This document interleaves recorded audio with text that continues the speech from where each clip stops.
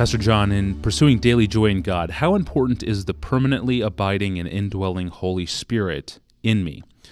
And if indwelling is important, how do I explain my own personal fluctuating experience of joy in God when the source of my personal joy, the Holy Spirit, is constantly, personally present in me at all times? That's a really good question because its premises are right. Namely, we do have the Holy Spirit. The Holy Spirit is sovereign. He's God. And so why isn't he producing his fruits in me as fully as they could possibly be produced? That's a really, really good question. And one of those fruits is joy, peace, patience. And if you go to the book of Ephesians, there are clues that, in fact, the Holy Spirit doesn't govern us that way. Ephesians 5:18, be filled with the Holy Spirit, clearly signals there are gradations of fullness. And that means, I think, gradations of his control. That is, he is willing to let himself be more or less resisted. He says in Ephesians 4:30, do not grieve the Holy Spirit. So the Holy Spirit is willing to let himself be grieved by certain attitudes that we have. That doesn't mean that the Holy Spirit has ceased to be God, that he somehow ceased to have the power to sanctify us. It means that he has his sovereign reasons for why he would be willing to be grieved by us.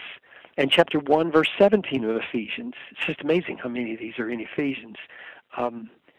Paul prays for saints that the eyes of our heart would be opened to know our calling and to see the greatness of our inheritance and the power at work in those who believe. Now, why would he pray that? Well, because our eyes get dull. And if our eyes get dull, our feelings get dull. And the Holy Spirit answers that by opening the eyes of our hearts, which means he could have kept them open, but he has his reasons for allowing there to be these seasons of seeing less clearly. Same thing in Ephesians 3:18, where Paul prays that the Lord Jesus, that you be strengthened with power in your heart, according to his Spirit, that Christ would dwell in your hearts by faith. Now, that's a strange thing to pray for a Christian, isn't it?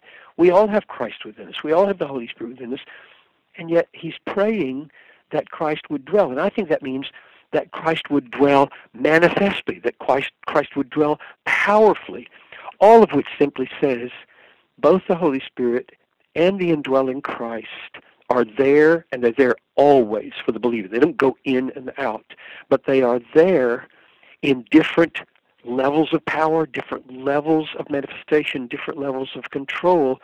And if you ask me why wouldn't he just take us straight there?